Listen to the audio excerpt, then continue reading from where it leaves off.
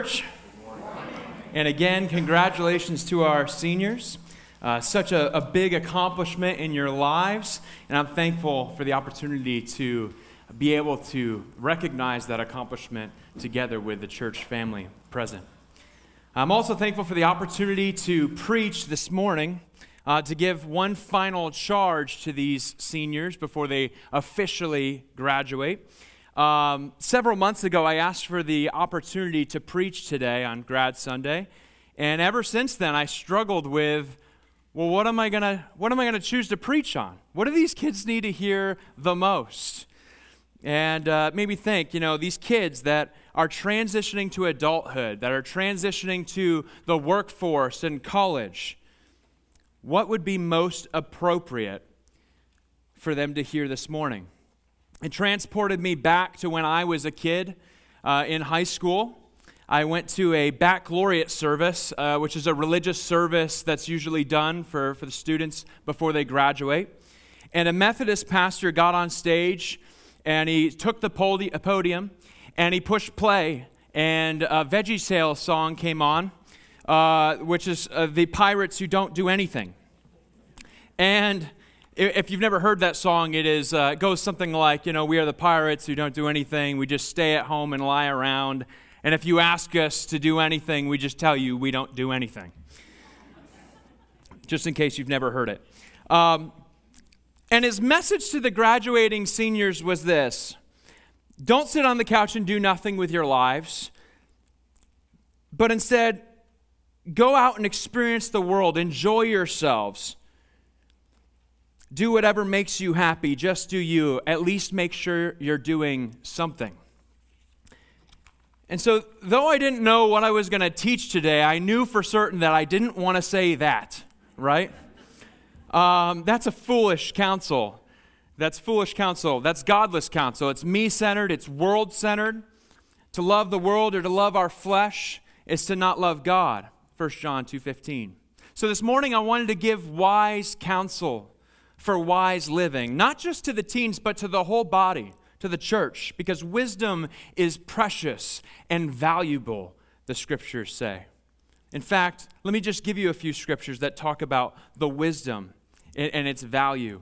Proverbs 3:13, blessed is the one who finds wisdom and the one who gets understanding. Ecclesiastes 7:19, wisdom gives strength to the wise man more than 10 rulers who are in a city. Or Proverbs 16:16, how much better to get wisdom than gold? To get understanding is to be chosen rather than silver. Or Proverbs 24:14, know that wisdom is such to your soul, if you find it, there will be a future, and your hope will not be cut off. There are many more texts that I could read this morning, but you get the point.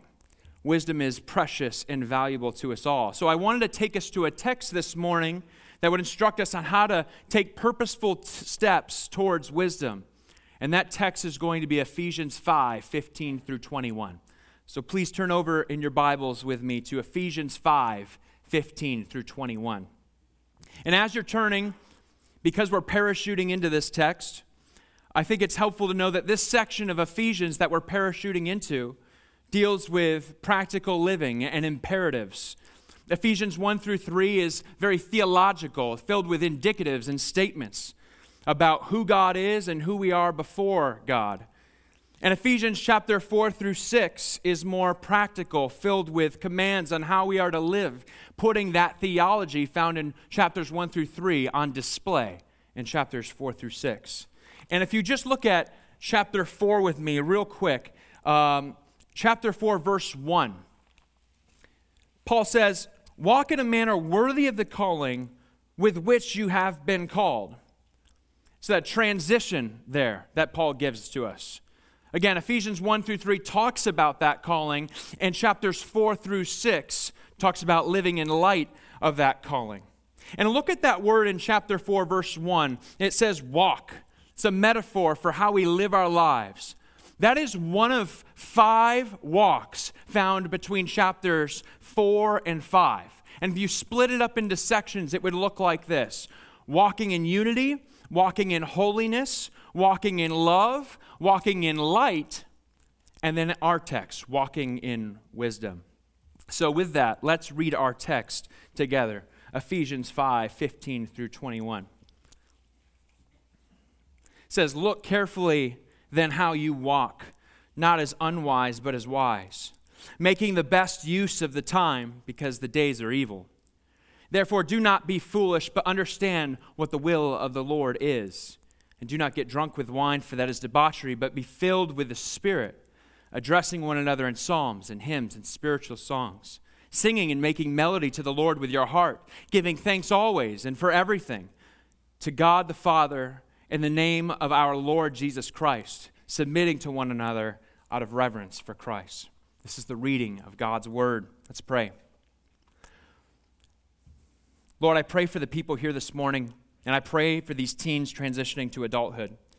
I pray that whatever their direction, whatever their plans might be in the future, that they would seek primarily to glorify you all the days of their life, and that they would seek this wisdom that we're about to dig into today from the text, and that you would use this text to transform our lives and our hearts, all according to your glory and grace. It's in your name we pray. Amen. So Paul in this text is going to instruct us on how we are to walk in wisdom. And before we get too much farther, I think it would be helpful for us to clarify what it means when we say wisdom, biblically speaking. When we see the word wisdom in the Bible, is it mere intellect that we're referring to? Is this wisdom measured by our SAT scores of today? Personally, I hope not, because my SAT scores were terrible. Wisdom has nothing to do with your IQ, but it has everything to do with living holy lives before the Lord. It's walking in the path of righteousness. It's walking or living in such a way that it brings, your life brings God honor and glory. One who is wise is one who lives moment by moment in light of the person and work of God. You could break wisdom down just into two parts: truth and holiness. Truth and holiness. You can't have wisdom without truth, and you can't be wise without putting that truth into action. The opposite of what it means to be wise is obviously to be a fool. And the scripture is very clear on what it means to be a fool. Psalm 14 verse 1's definition is, "The fool says in his heart that there is no God." And because they do not acknowledge God, they do not live for God. And that, therefore, is foolish living, because we know that such a life has eternal consequences. Foolishness is where we either are now or where we all came from, right? I was a fool. I was walking by the lusts of my flesh. I was immoral. I was impure. I was greedy. I was idolatrous. I was lost in darkness, as the previous text says in Ephesians. But God has shone the light of the gospel in my heart. And He needed to shine the light of the gospel in my heart because I was that foolish. I was carelessly going this way and that way, whichever way my heart led me. And that's a problem, because what does the Bible say about our hearts? That they're wicked and desperately sick. It's important to establish that wisdom is not found internally, but externally. It's not found in our person, but rather it's found in the only person who can bring us into a right relationship with God, and that is Christ Jesus Himself. Biblical wisdom is ultimately found in Christ. People in the world say all the time, just trust your heart. Let your heart guide you. Seniors, you might hear this at your grad parties or your open houses in the future upcoming weeks.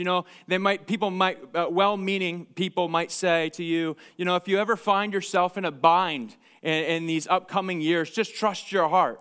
As well-meaning as that is foolish counsel, because again, our hearts are sinful and wicked.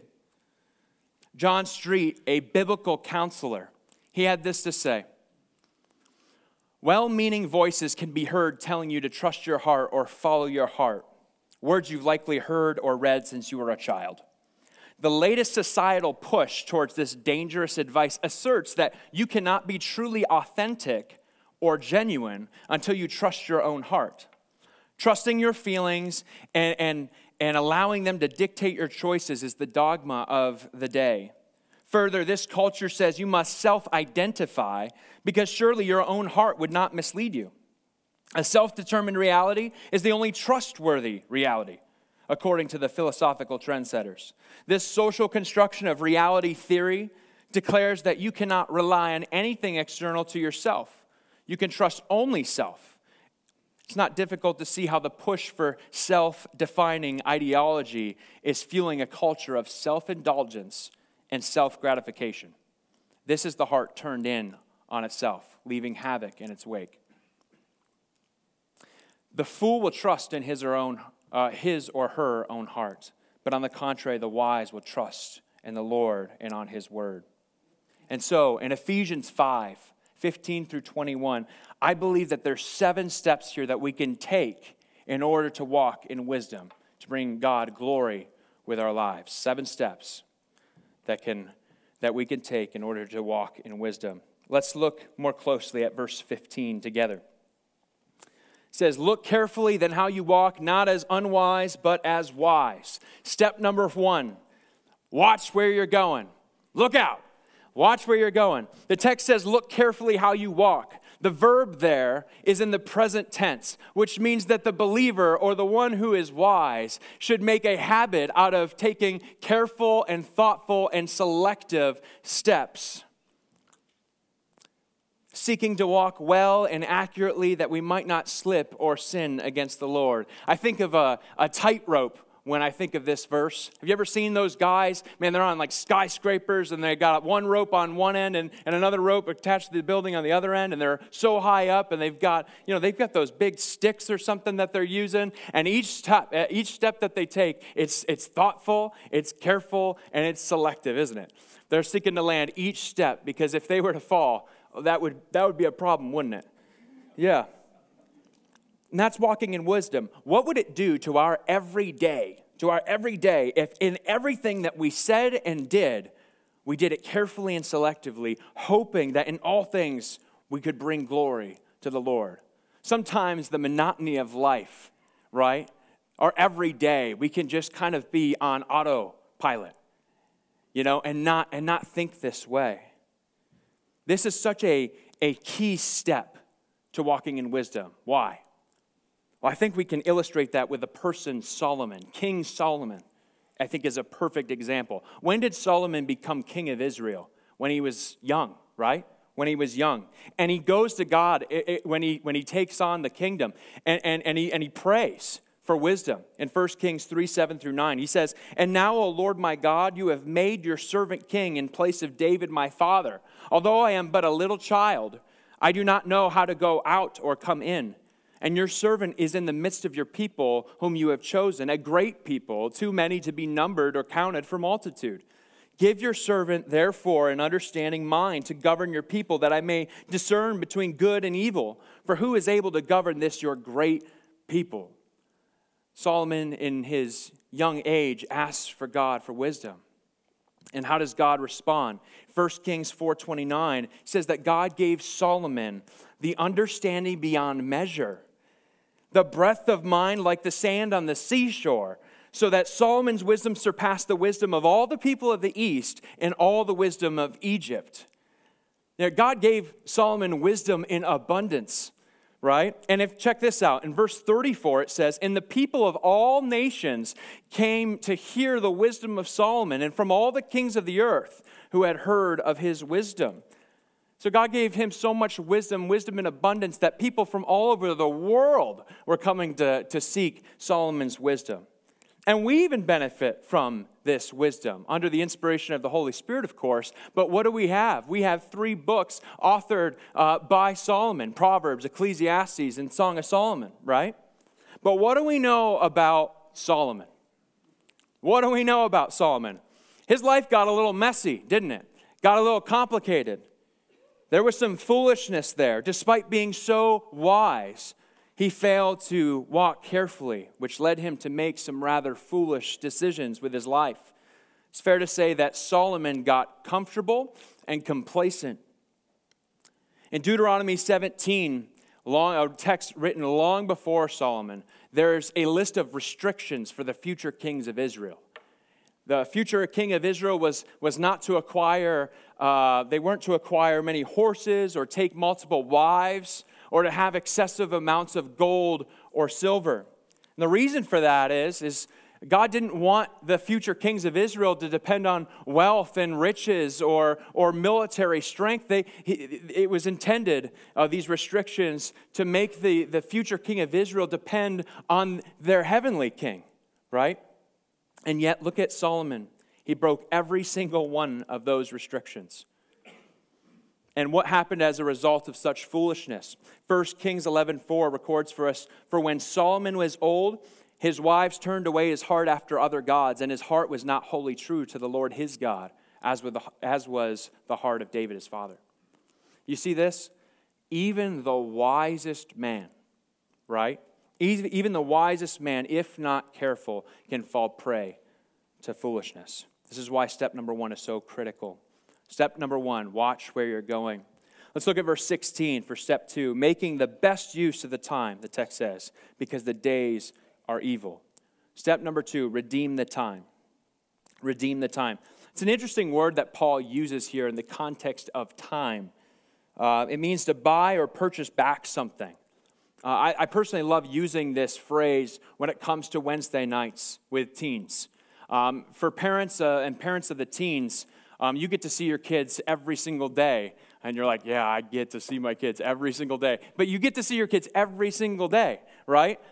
But for me, most weeks I only get to see them for a few hours on a Wednesday night. And so I am seeking to redeem that time with those teens, to be able to utilize that time that I do have with them to the best of my ability, right? To buy back that lost time. And walking in wisdom is utilizing every opportunity to do what is good unto the Lord. And this is especially important living in what the context here says, the days that are evil. Because of sin, our days on earth are limited, right? Nate Talbot has been teaching the teens the book from the book of Ecclesiastes. And I've been teaching through Daniel. But Ecclesiastes, again, is authored by Solomon. And the theme of Ecclesiastes is vanity, which doesn't mean worthlessness. It means like a puff of smoke, a vapor. And oftentimes you'll see, and in the very beginning of Ecclesiastes, you see, vanity of vanities, says the preacher, vanity of vanities, all is vanities, right? And I believe Solomon writes Ecclesiastes at the end of his life, and he writes the book, and he's looking back as we oftentimes do. And he's recognizing that life is like a puff of smoke. It's like a vapor. And what happens when we try to put our hands around a puff of smoke? Eventually, what will happen? It'll dissipate. Same is true with our lives. They are temporary. Compare, church, the length of your life, however long that is, if it's 120 years, if it's 130 years, to the length of eternity. And then tell me your life isn't vanity, right? Tell me your life isn't like a puff of smoke. Therefore, the wise person will seek to redeem the time and make good use of every day for God's glory, recognizing that we've been put here to live for God and spread His truth to a world that rejects Him. Sometimes I'll tell the youth on Wednesday nights, I'll say, how would you guys live if you only had 1 week left? If you only had 1 week left to live, how would you live it? Would you just be like kind of hanging out and wasting a whole bunch of time? No. I wouldn't want to waste, every moment would be so precious, right? You probably have it all planned out. But again, compare your days to eternity and live in light of that. The psalmist who wrote Psalm 39, verses 4 through 5, had that same thought and same heart when he writes, O Lord, make me know my end and what is the measure of my days. Let me know how fleeting I am. Behold, you have made my days a few handbreadths, and my lifetime is as nothing before you. Surely all mankind stands as a mere breath. Friends, church family, graduating seniors, your life is but a few handbreadths. And so how are you going to live it? Paul would say here to walk in wisdom, to watch where you're going, and to redeem the time. Let's look at verse 17 for our next step. It says, therefore, do not be foolish, but understand what the will of the Lord is. Step number 3, know God's will. Know God's will. God's will is revealed to us through His what? Through His Word.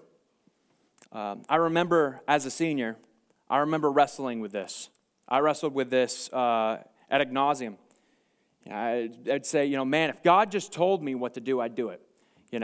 If God just told me to go into the military, I'd learn how to shoot a gun and I would go. If He told me to be a plumber, I know nothing about pipes or anything, but I would learn and I would go do that. If God told me to go to school, I would sign up in the fall. And it was as if I was waiting for God to speak audibly to me or show me some sort of sign. But I saw nothing and heard nothing. And obviously God's Word was sitting off to the side when I was wondering these things. But it's in God's Word that we learn what His will is for us. 1 Corinthians 10:31, one of my favorite passages, Paul says, whatever you eat, drink, or whatever you do, you fill in the blank. Whatever you do all for the glory of God. There is freedom in the occupation that we desire to pursue as long as we can do that occupation for the glory of God. It's that simple. Amen. You want to be a garbage man? Great. What's God's will for your life? To bring Him glory, right? To do that all for His glory. Think about with me the Pharisees. We've been learning about this group of people. PD's been in Luke for a bit now, and he's talked to us, and we've learned about these group of people. These are a group of guys that had a revered occupation. They had God's Word. They handled God's Word. They studied God's Word. They're all about making other people keep God's Word. But Luke 11:37 is helpful, I think, to us this morning. It says, while Jesus was speaking, a Pharisee asked him to dine with him, so he went in and reclined at the table. The Pharisee was astonished to see that he did not first wash before dinner. And the Lord said to him, now you Pharisees cleanse the outside of the cup and of the dish, but inside you are full of greed and wickedness. Then Jesus says, you fools, did not He who made the outside make the inside also? Jesus calls this religious man a fool. Why? Because inwardly he was full of rotten flesh. He was full of greed and wickedness. Though one might assume that this Pharisee was doing the will of God due to his job, we get an inside look at his heart and we find out, nope. No, this man is not wise because he's not living according to the will of God, which is found in His Word. The will of God is revealed through His Word. And I want you to notice the way that it's written here. Understand what the will of the Lord is. It's not mere intellect that Paul is saying that we should be after. We're not seeking to just ace all the Bible quizzes here. But rather, Paul is saying know or comprehend. Again, using a present tense verb, meaning that we should be making this a habit in our lives to seek to understand the Word of God in such a way that it changes the way that we live our lives. The will of God is exclusively found in the Word of God. And I feel like, and I said that a lot of times, but I feel like sometimes we think that it could be found somewhere else. That we can get, some I've heard some parents say, or have this kind of a thought process that, by sending their kids to school, that they're somehow going to get a better understanding of what is right and what is wrong. That colleges will bring the wisdom and maturing that is lacking in the life of our kids today. And I don't think college is bad. I went to college. But let me caution you that that's not primarily where wisdom is found. There was a pastor at this past Shepherd's Conference, which is a pastor's conference in Los Angeles, that had to say this about kids in colleges today. He said, look, we desperately have to capture this young generation. There's got to be a remnant coming out of this messed up generation of young people. They are so self-centered, so narcissistic, so sexually overexposed, such perversion. We got to get serious about that. And you can't just throw them to the education system because the university may be the most dangerous place. I'd rather put my kid in San Quentin than in university. San Quentin is a prison in San Francisco. There's such a contradictory message found in most colleges and universities today. And it's even found its way into Christian universities and schools. But walking in wisdom, church, it comes through the authority found in the scriptures, not in the authority of professors, schools. Seniors, Debbie, Mrs. P, she beat me to it. But a great God's will for my life verse to commit to memory. And maybe you heard it up here, but now you have the opportunity to write it down. Is that Proverbs chapter 3, 5 through 6. It says, trust in the Lord with all your heart, not some, but all. And do not lean on your own understanding, but in all your ways acknowledge him, and he will make your path straight. Great text. Steps we've covered so far. Watch where you're going. Redeem the time. Know God's will. Let's keep rolling. Verse 18. And do not get drunk with wine, for that is debauchery, but be filled with the Spirit. Step number 4, being Spirit-filled. Wine was the staple drink in Paul's day, just as coffee is the staple drink for our church. Can I get an amen? There are many today in our world that are ruled by alcohol and substances, just as was the case in the ancient world. Drunkenness is rebuked oftentimes in the scriptures, and it's the epitome of foolishness. Anyone who's ever seen anyone drunk can testify to this. Approximately 90,000 people a year die from becoming drunk. Think about that. 90,000 lives end prematurely due to alcohol. And it was just such foolishness. One who becomes drunk cannot walk carefully. They cannot redeem the time. And they can't discern much of anything. Again, it's foolishness. But if you look at the text, Paul gives us a big contrast here. Do not get drunk with wine, for that is debauchery. But in contrast, be filled with the Spirit. What does Paul say should have control over our lives? The Spirit. Not drugs, not alcohol, but the Spirit of God. Be filled with the Spirit.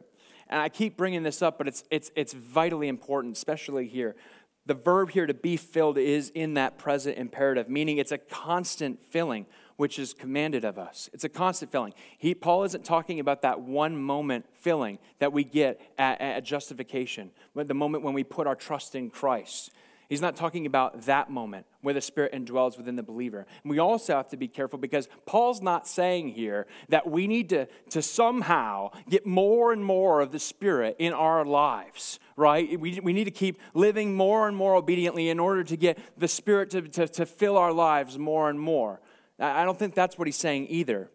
I think this is gold, what this commentator said. He said, each Christian has all of the Spirit. And that happens at the moment of justification, at the moment we put our faith in Christ. Each Christian has all the Spirit, but the command here is that the Spirit must have all of him. You hear that? Each Christian has all the Spirit, but the command here is that the Spirit must have all of him. This filling points to the continuous work of the Spirit in our lives. Can we quench or grieve the work of the Spirit? Yes, we can, right? 1 Thessalonians 5:19 and Ephesians 4:30 says just that. But Paul in Galatians calls us to do what? To walk in the Spirit. And what comes as a result of such a walk? The fruits of the Spirit, right? Under his influence. A wise walk is a walk that is controlled by the Spirit. And without his help, church, there would be no hope of walking wisely before the Lord. It's only by his help that we can walk carefully, redeem the time, and understand the will of the God through his divine illumination. Next, let's look at verse 19. Addressing one another in psalms and hymns and spiritual songs, singing and making melody to the Lord with your heart. Step 5, have one another worship. Have one another worship. The word addressing here is just a general word for speaking. And in this case, Paul is talking about using our mouths to praise the Lord.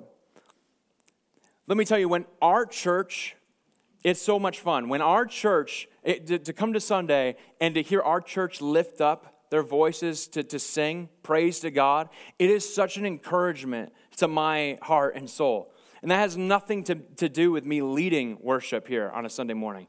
But it's so neat to be able to hear you from your hearts sing praises to God. There's not another day like that in the whole week that we have that is like Sunday and the opportunity to do that together. The church is intended to be a God-given means of sanctification. The church is what helps us grow. It's one of the ways in which it helps us grow to become more and more like Christ. And that's why we're called not to forsake the assembly of the believers. If you are forsaking the assembly of the believers, you are stunting your growth. And when it comes to music, music is a means by which we minister to each other as we worship the Lord through song. We have 3 words here: psalms, hymns, and spiritual songs. It's believed that the psalms here are referring to the Old Testament Psalter, and that hymns are the songs of praise that were differentiated between, they weren't those Old Testament psalms, but rather they were just regular songs used to exalt the Lord. And spiritual songs could have been dealing with personal testimony, expressing truths about grace and mercy and salvation through the work of Christ. And you see the phrase, "in making melody." It's believed to be literally meaning putting these psalms and hymns and spiritual songs to stringed instruments, accompaniment. These instruments are not sinful. The Catholic Church used to believe, they used to believe that singing and instruments were evil. But they would argue with this text then. They would have to. Notice also the direction and heart when it comes to our corporate worship. There is both a corporate and personal aspect to our Sunday worship. You see that? Making melody to the Lord with your heart. The direction of our worship is directed, okay? It's directed to the Lord. It's not directed to us on stage. It's not directed to you in the pews. Okay, but it's directed vertically. It's directed to the Lord. From where? From our hearts, right? When you come to church and you don't feel like singing, think about this. When you don't feel like singing when you come to church, you're robbing the body of that ministry. Think about that. And I don't say that to make anyone feel bad, but to encourage you, to be prayed up and ready to go. The pastors or anyone who's serving at church on a Sunday, it's not only up to them to be prepared for Sunday, but I've heard PD say that before, and it's really good encouragement. Everyone ought to be prepared to come and worship together on a Sunday, as it is encouraging to be able to praise the Lord together. Wise living is done together in the context of a church family who is devoted to the word, will, and worship of God. Steps so far. Watch where you're going. Redeem the time. Know the will of God. Be Spirit-filled. Have one another worship. And let's look at verse 20. It says, giving thanks always for everything to God the Father in the name of our Lord Jesus Christ. Giving thanks. Giving thanks. Verse 20 calls us to give thanks always and for everything. Did Paul go a little overboard when he said for always and everything here? That's kind of a lot. But if you've ever read the book of Ephesians through, you would see that always and everything is absolutely appropriate. Chapter 1 of Ephesians, this is going to get me excited. But chapter 1 alone, right? It says that the Father has chosen us before the foundation of the world that we be blameless and holy before Him in love, right? He adopts us as His children forever. Forever. And all because the Son has redeemed us through His blood. And the Spirit has guaranteed our salvation by indwelling within the believer, all to the praise of His glory. If you look at chapter 1, verse 3, Paul tells us how blessed we are in verse 3, that we're blessed beyond belief. Blessed be the God and Father of our Lord Jesus Christ, who has blessed us in Christ with every spiritual blessing in the heavenly places. You go to chapter 2, verses 1 through 3. It says that we're dead, blind, and children of wrath. But then you get to verse 4, but God, right? But God, being rich in mercy, because of His great love with which He loved us, even when we were dead in our trespasses, made us alive together with Christ. By grace, something that you get but you don't deserve. By grace you have been saved. And wait, there's more. And He raised us up with Him and seated us with Him in the heavenly places in Christ Jesus, so that in the coming ages He might show the immeasurable riches of His grace and kindness towards us in Christ Jesus. For by grace you have been saved through faith, and this is not your doing, it is the gift of God.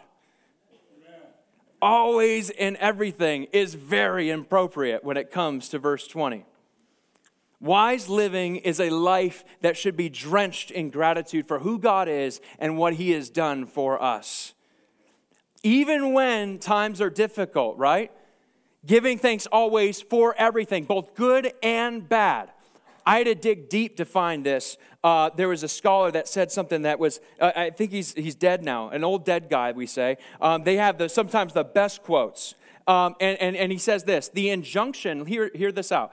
The injunction to give thanks always and for everything presupposes a deep underlying faith that God can produce good out of even the most unpromising situation, and that thankfulness, therefore, can be felt because of the confident hope that in some wonderful way, God will make even disaster and suffering an occasion for later blessing. That's gold. When our hearts are found wanting, when there's a lack of gratitude and thankfulness in our hearts, we are so prone to foolishness. How so? When we lack thankfulness, we oftentimes lack contentment, right? When we aren't content and are longing for something to make us content, what are we going to pursue? A contentment that's outside of God's will, right? Which is a fake contentment that doesn't bring true contentment but misery. For instance, just take one example. If you grow discontent with being single and living purely before the Lord, you'll often seek contentment outside of the will of God. And for example, that might look like, being unequally yoked, or having premarital sex, or participating in pornography. Do any of those things bring true contentment? No. Only misery. I was told this most of my life in my upbringing. Sin promises much.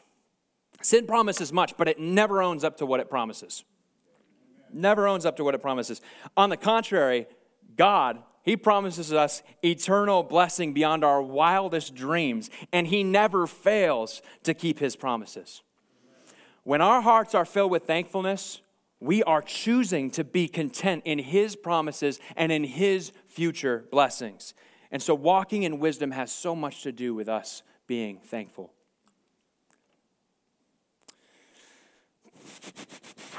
What to leave in, what to leave out. And looking at, just real quickly, look with this phrase that comes right after it. Giving thanks always and for everything to God the Father in the name of our Lord Jesus Christ. It says God and Father. The word Father there shows that he's not just this powerful, impersonal deity, but that because of Christ, God is our Father, and we are his children. And we can be thankful for that, right? And then look at in the name, just that phrase. Shows the believer's position in Christ. Positionally, we are his because of what Christ has done for us. We can be thankful for that. The pronoun, really? The pronoun, yes. Look at, to God the Father in the name of our. What is the our, that pronoun, what does that express? It expresses possession, right? It shows our special relationship that we have with Christ because, again, of what he's done for us. We can be thankful. The word Lord, for believers, we are no longer slaves to the God of this world, but slaves to Christ, which means we are free to live for him. Again, thankfulness. All right, final step. Step 7. It's found right here in verse 21, submitting to one another out of reverence for Christ. So far, we looked at careful steps or watching where you're going, redeem the time, know the will of God, be spirit-filled, have one another worship, giving thanks. And step 7, we've made it, all right? Submitting to authority. Submitting to authority. Think of rebellion. People say that rebellion is like an American thing. But rebellion against authority isn't American, it's just human, right? It's in our nature. There's a big thing called pride, and we all have it. We all have it. But Paul calls for the church to walk in wisdom by submitting to get this, God-given authorities out of reverence for Christ. And later in this text, Paul is going to call wives to submit to husbands. He's going to call children to submit to parents. And he's going to call for employees to submit to employers. And why does he do that? I think 2 reasons. To humble us, number 1. And for us to submit to him as our ultimate authority. Think about humility. What would it do to our church? What would it do to our churches today if our churches were more humble? How many church splits would be avoided if we treated one another as if they're more important than ourselves?